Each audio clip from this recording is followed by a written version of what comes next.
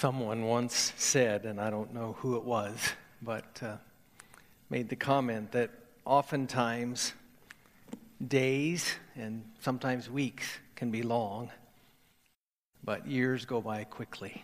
And that is so true as I stand here this morning. Certainly there were some days that were long and weeks that were long, maybe even months that were long, but I still remember standing over in that house next door before I first stood in this pulpit that week, thinking, what in the world have I gotten myself into as I looked out that little window over at the church, thinking, how can I lead this body? And actually felt a lot of trepidation during that week as I made preparation, and never did I dream that 42 years later now, as I dismissed the children, I would be standing in this pulpit. At least it's not my wife back there waving at me. She's over here. So this morning, I thought about what do I do this morning in this particular pulpit, this particular morning. What do I share? And I wrestled with that. And then I thought about what I would share next week in that particular setting and realized I wasn't going to have much time to share in that setting.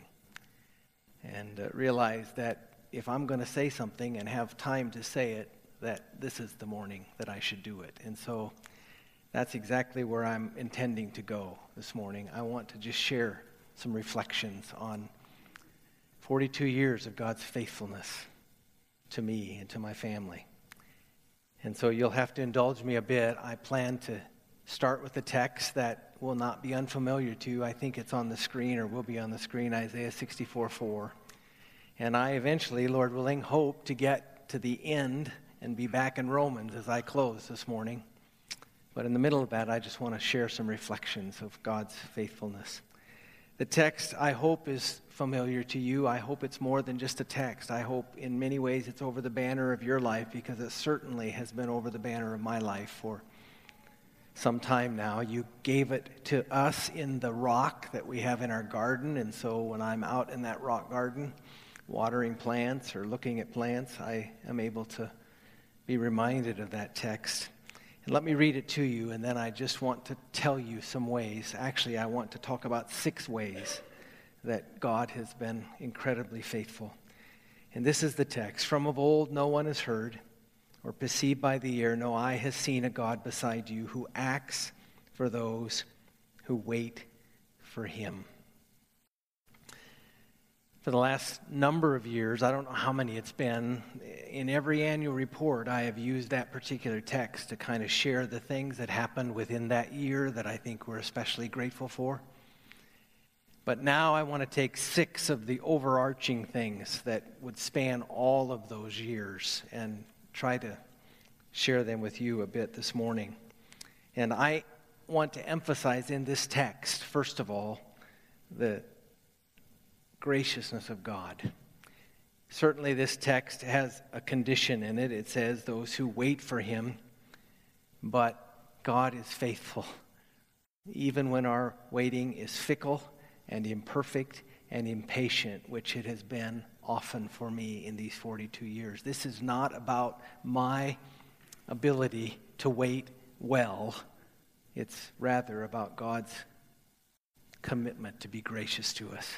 He who did not spare his own son, but gave him up for us all, will he not, along with him, graciously give us all things? And he has graciously given me things. I'm going to share, I said 6, and the first one, you'll have to indulge me a bit, but it has a connection to what is going to happen next Sunday, particularly in the fact that Sam Crabtree is going to be here and share from this pulpit. Sam is a close friend, a dear friend and colleague in ministry. And one of the ways I would describe Sam, and I hope it makes you want to be here to hear him next week, because it will be worth the coming to be able to be under the ministry of Sam. But one of the things about Sam that I I most often think about and often say in his in the times when I'm with him is that, Sam, I'm a better person when I'm with you. I'm a better person every time you touch my life, and that has certainly been the case over the years. Sam started out, I first got to know him as an elementary teacher in Watertown, South Dakota, where my wife grew up. And Sam I remember one evening was at the church there. We, for some reason, were there on, maybe it was a vacation Sunday, I'm not sure, but Sam was speaking that night, and I made a determination on that particular night that I needed to get to know him. I needed to get to know him well because he knew things about God that I didn't know, and I wanted to find out what they were. And it began a friendship with Sam for a number of years. Sam, not long after that particular night that I determined to get to know him, shifted from being an elementary school teacher to being on staff at the Brookings Church, where another close friend of ours pastored. And as he went to Brookings, he stayed through 3 pastors.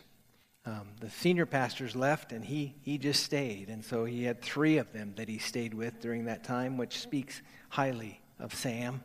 And in fact, the first two both wanted to take Sam with him. They wanted him to go with them when they moved from one church to another, and Sam felt that God was leading him to stay there. And the next pastor who came in knew the value of Sam, probably felt much like I did, that they were better people with Sam in their life, and Sam stayed through them. And then the third pastor, he left that church eventually under the third pastor to go to be the assistant to John Piper at Bethlehem.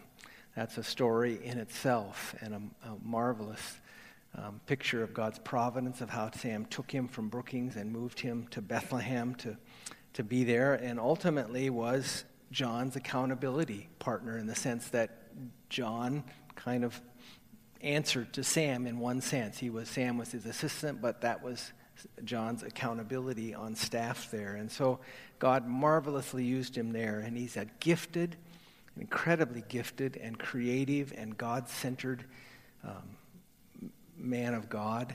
He has done an incredible work in the ministry of those churches that he's been a part of. And I often would find myself thinking about what it would be like to have Sam on staff, what it would be like to have him be my assistant and be able to be better all the time because he's there with me, but just all kinds of ways in which I thought about that and thought about how good it would be. And then I came to the realization that God has allowed me to know what that would be like. Not with Sam, but he came to help me to know what it would be like because of the man who's sitting there in that pew right now, who is going to take this pulpit and begin to be your shepherd as lead pastor in this church. Many of you know the story of Jason's coming. We needed someone to come about 25 or so years ago to come and help us.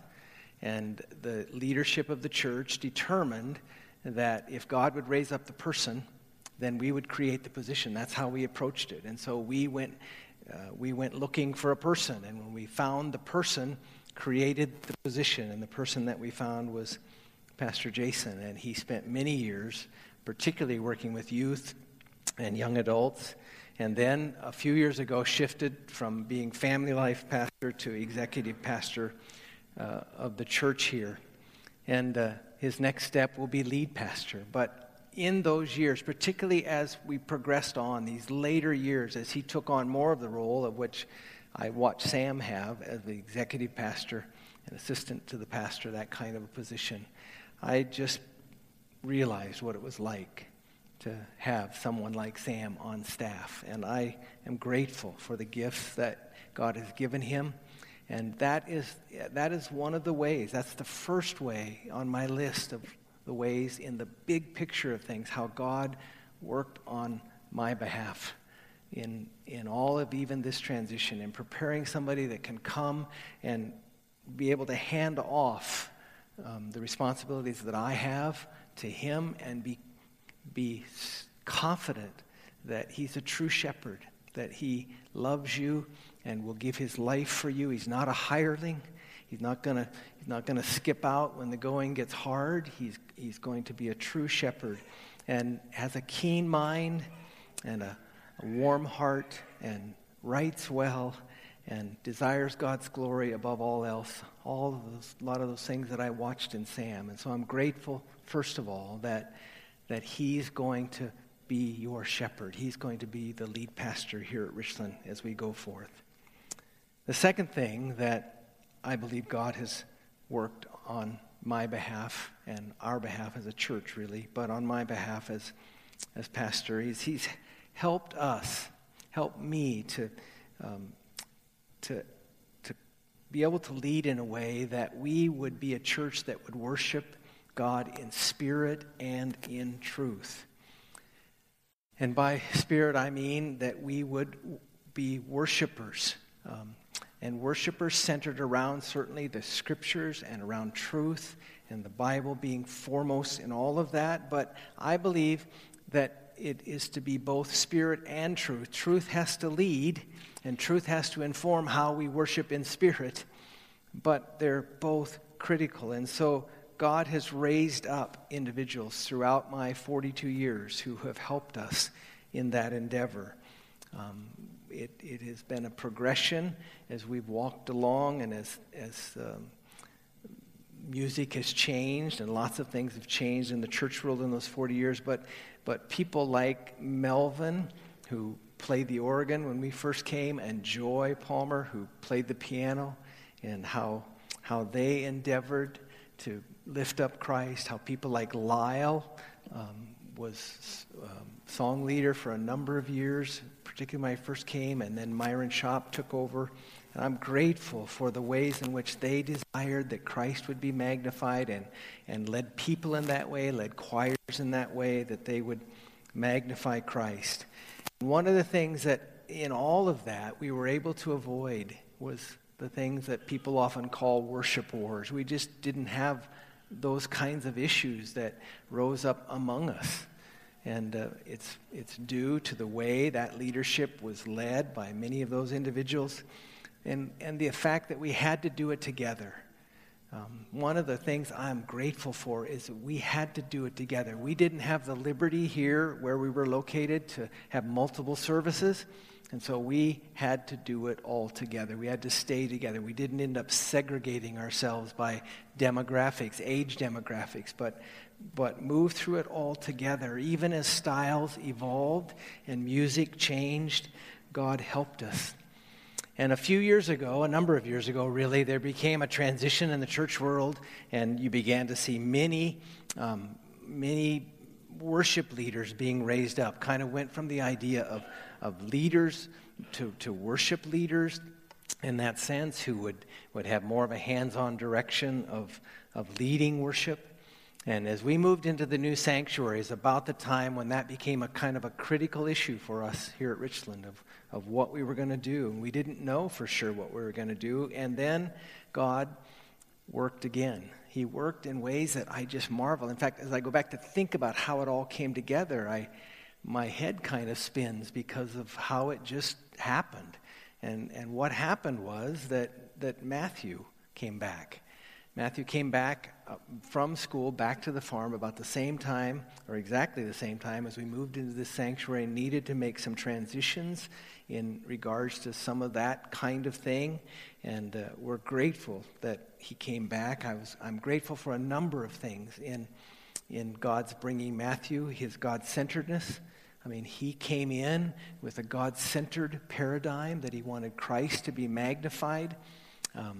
He understood things that we took from others, really, but a statement that we picked up early on in all of that we wanted our worship to be undistracting excellence. We don't want it to be shoddy, but we're not looking for finesse. We're looking for undistracting excellence, that it's not distracting one way or another, but it is not the mode of how it's delivered that people first see, but it's God that they first see in the midst of whatever is done in regards to worship. And the fact that Matthew had a heart that he wanted to have music that bleeds Scripture, bleeds truth, and some of the songs that we sang today, I think, evidence that. One of the ideas that we had hoped, and certainly we live in a broken world, and so perfection isn't always attainable, but you move and try toward it. And one of the just kind of ideals that I wanted, and Matthew understood that, and we worked toward it, was that the mode would be secondary. The mode of deliverance would be secondary. And by that, what I meant is when people would come new into our sanctuary, and they left our sanctuary, their response would not be about the mechanics of whomever was leading in worship. It wouldn't be about the mechanics or the way it was done or how they did or didn't do it, but it would be a sense of God in the midst of us. That it would be a sense that we were led into the presence of God. And I'm grateful for Matthew's humility and his servant heart, and the fact that he was not only willing to buy into that whole idea and make it his own, but also that he raised up a whole cadre of people around him that had that same vision and that same spirit to magnify Christ first and foremost. That it wasn't about them, but it was about him, Christ. And so I am so grateful. I'm so grateful that God raised up Matthew to come. It's the second way in which he has worked on my behalf as lead pastor, to have somebody to work with like him in this regard.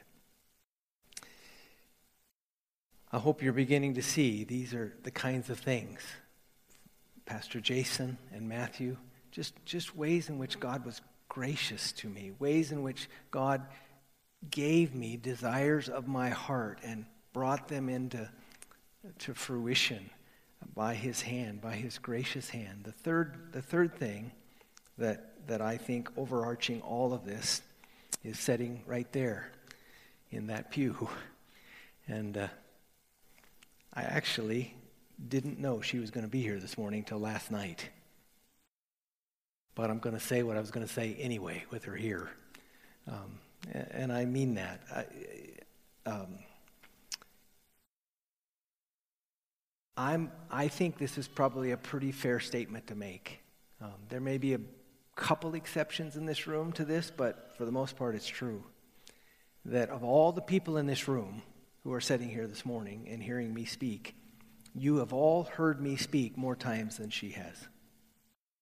Probably, even though it's been 42 years. Because most of the Sundays, the vast majority of the Sundays that I have been in this pulpit here, she has been upstairs or in the building someplace with children. That happened even 2 years before I came here. I was a youth pastor for a couple years, and even then, she was doing ministry to the children in children's church. And it has been a blessing for me. I've told Jason this a number of times, but I have never, ever had anybody come to me who has been upset about what the children were taught or the way discipline was handled in those particular sessions. I have been able not to have to think about that really in so many ways because I could trust what she was doing with the children, and that has been an incredible help to me, incredible help. I've had numbers of colleagues who have had issues with those kinds of things, and I've never had to deal with them. And there's lots that I could say this morning about ways in which she has been a blessing to me and a help to me, and God's working in my life to give me a helpmate like her.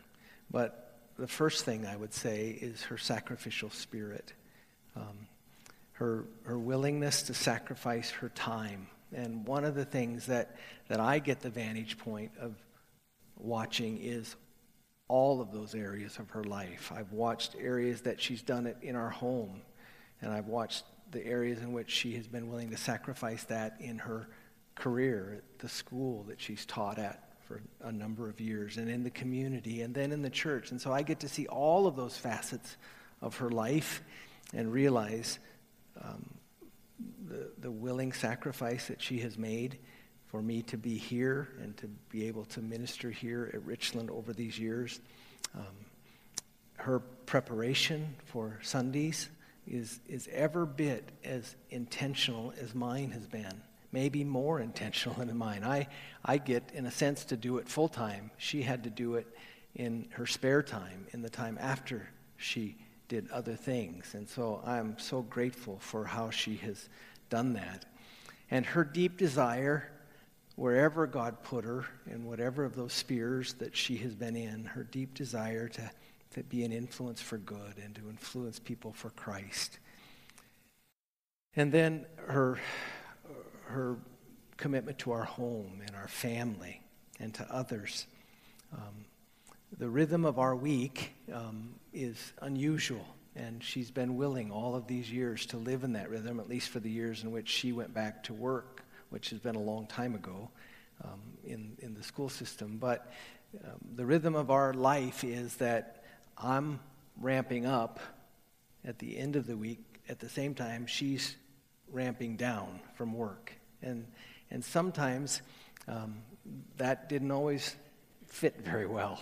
And she was willing to live in that and to have weekends that were not always weekends, in a sense, in that regard. And one of the things I'll be forever grateful for is how careful she was in those times and in those weekends. That if there was ever an issue, I know you think I'm a perfect person, but if there were ever issues, and there were plenty, I'm not perfect.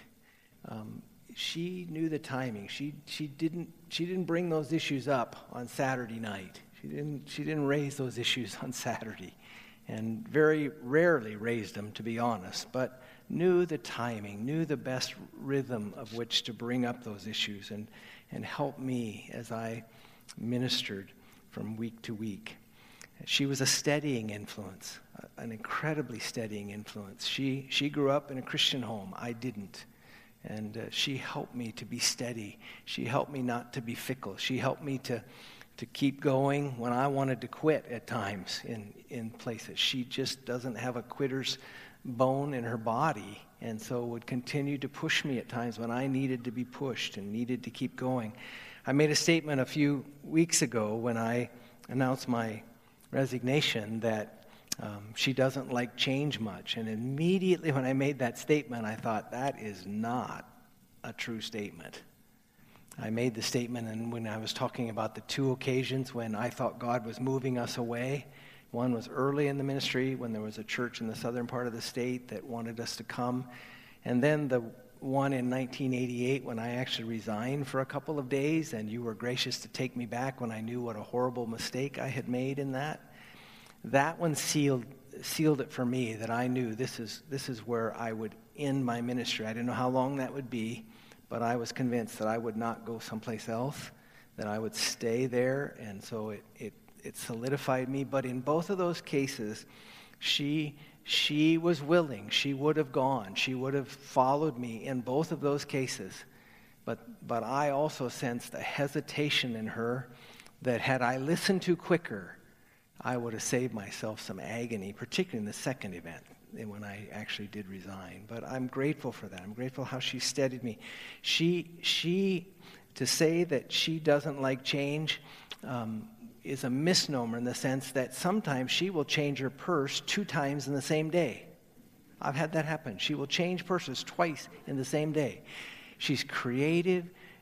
One of the greatest dangers I can have, mistakes maybe I could make, is if we're on a trip and I need to take a nap, and she's driving and doesn't have anything else to do but to think and to come up with new things and ideas.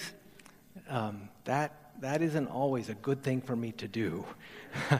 and we laugh about that. But she is incredibly creative and has been such a help to me and gracious to me.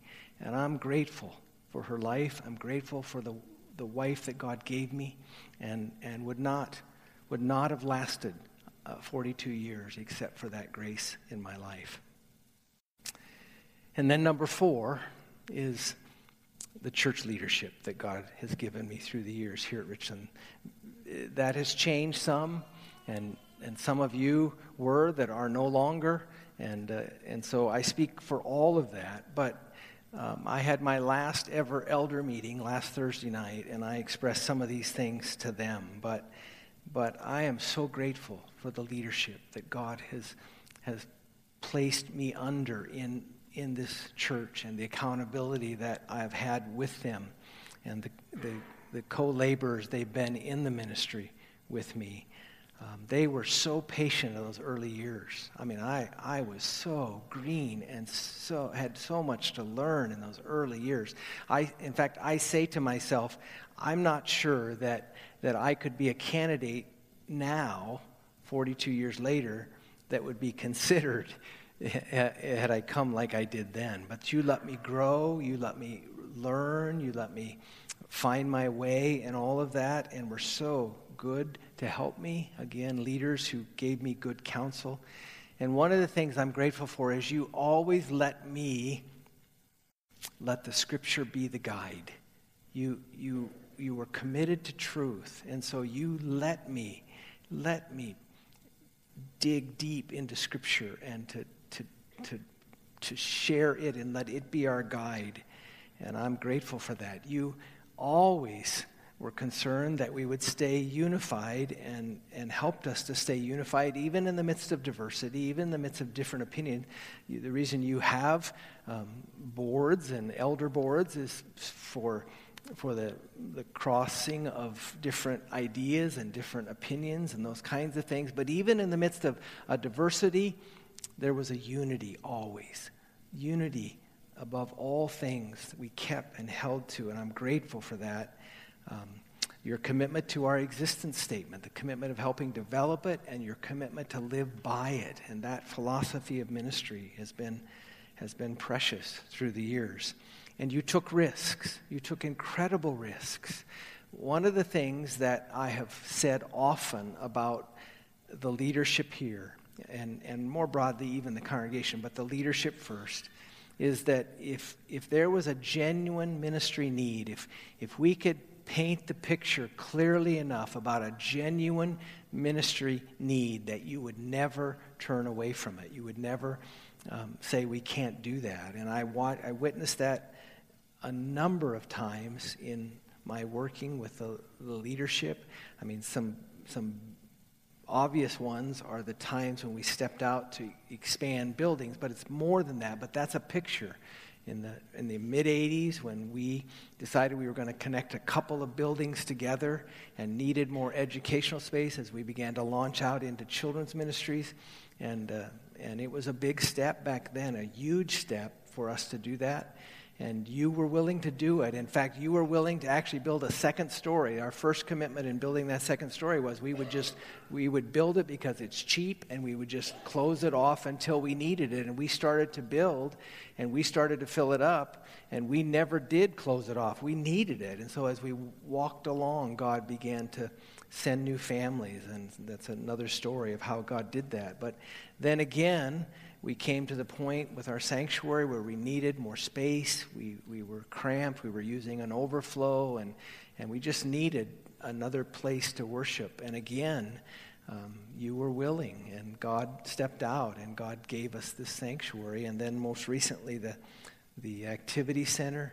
But all of that, it's not about buildings. It's not about brick and mortar. It's about ministry. And you've always been willing to do that, take risks, certainly in the locality that we're at. I mean, they were huge risks to do those kinds of things, and yet your willingness to do that is precious. And we moved to the elder model a few years ago, and again, in all of that transition, you have been there and been willing.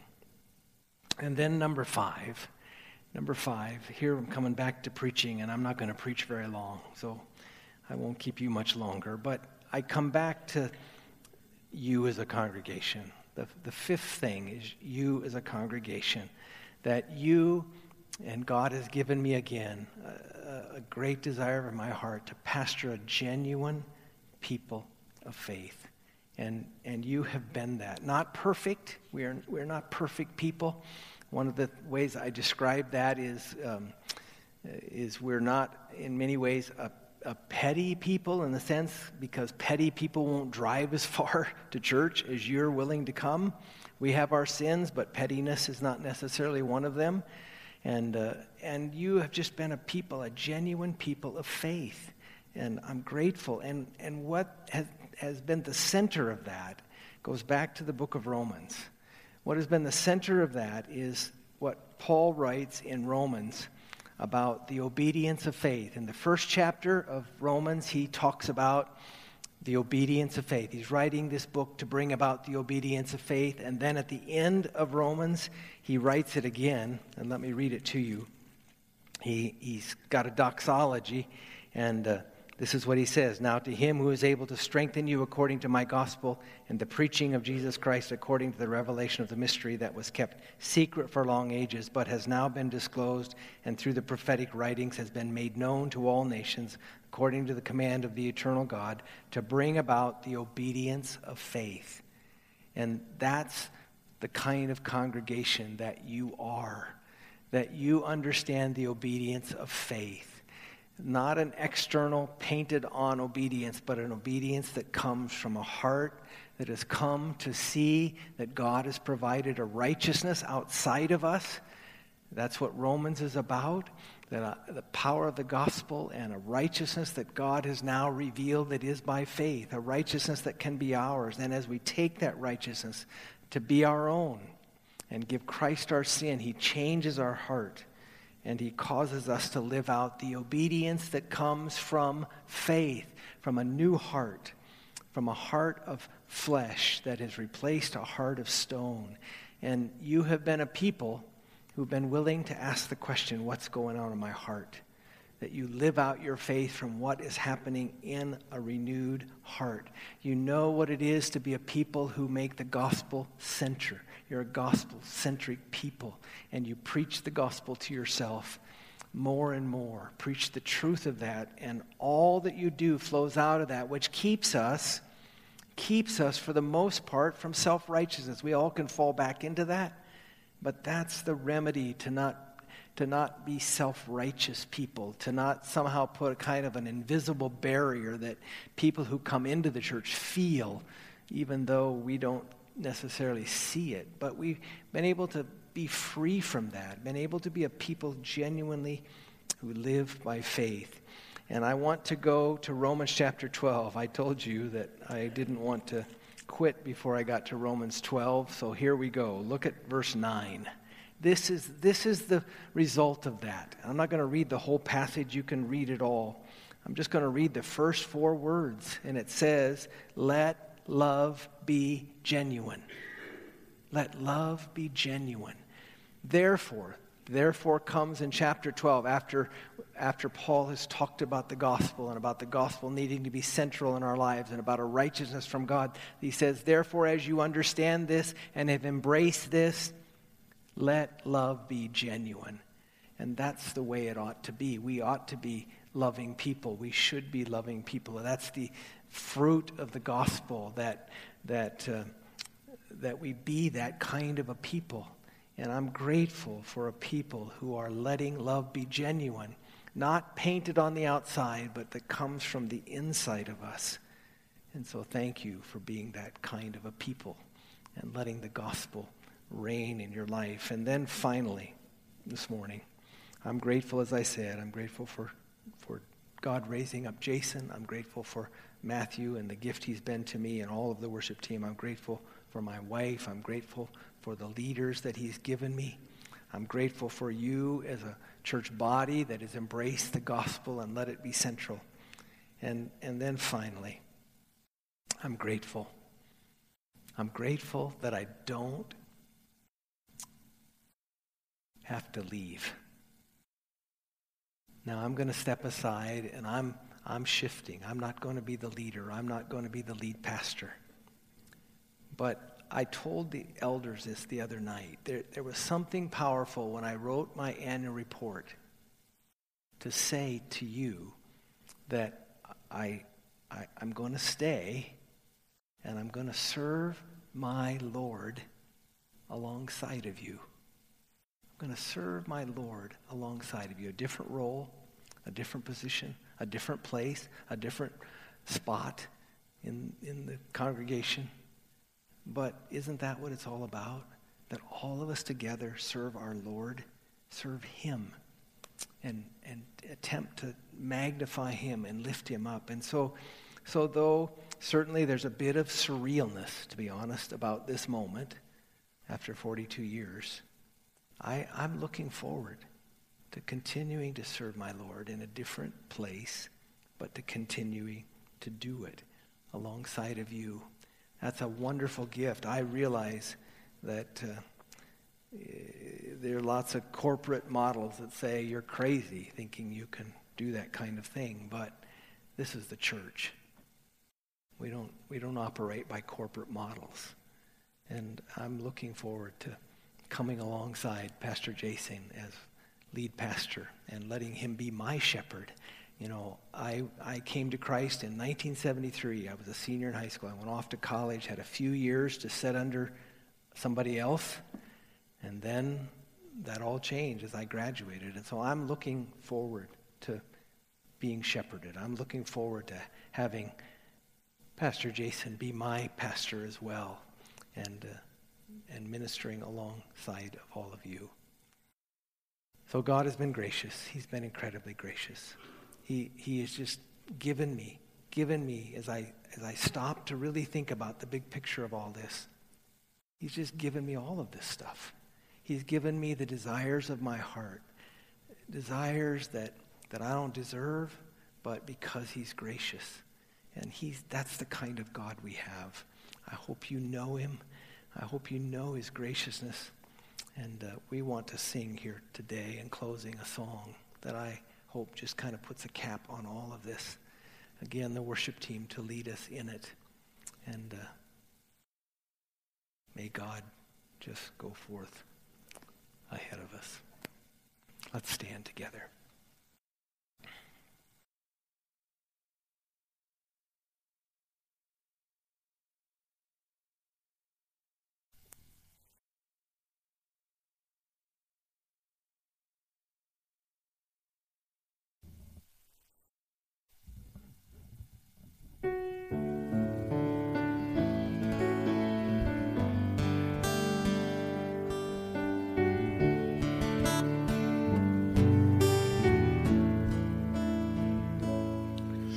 O Lord, my rock and my redeemer, greatest treasure of my longing soul.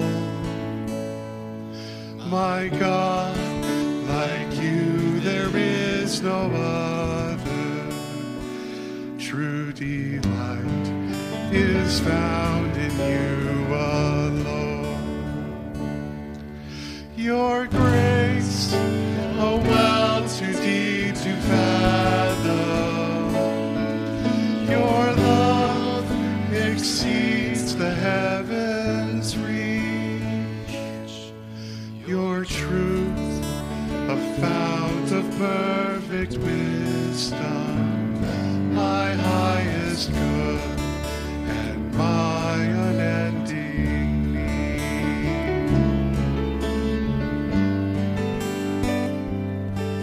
O Lord, my rock and my redeemer, strong defender of my weary heart, my sword to fight the cruel deceiver, and my shield against his hateful darts.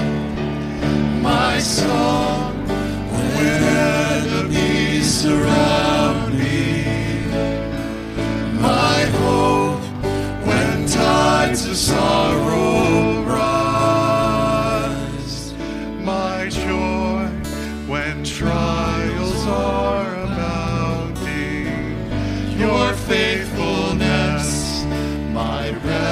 refuge in the night.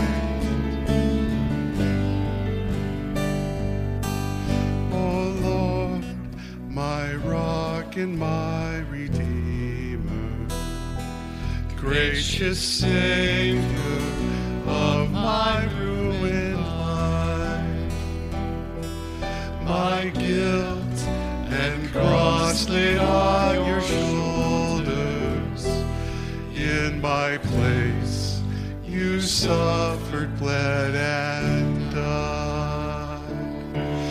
You rose, the grave and death are conquered.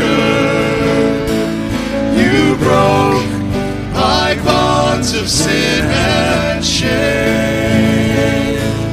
You rose, the grave and death are conquered. You broke my bonds of sin and shame.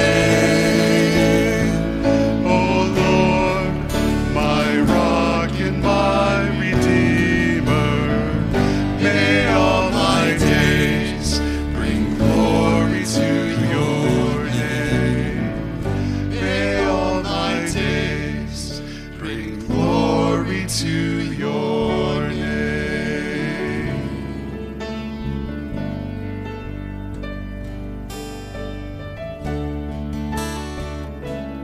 Let's pray together this morning. Father, we're grateful that you are our rock and our redeemer.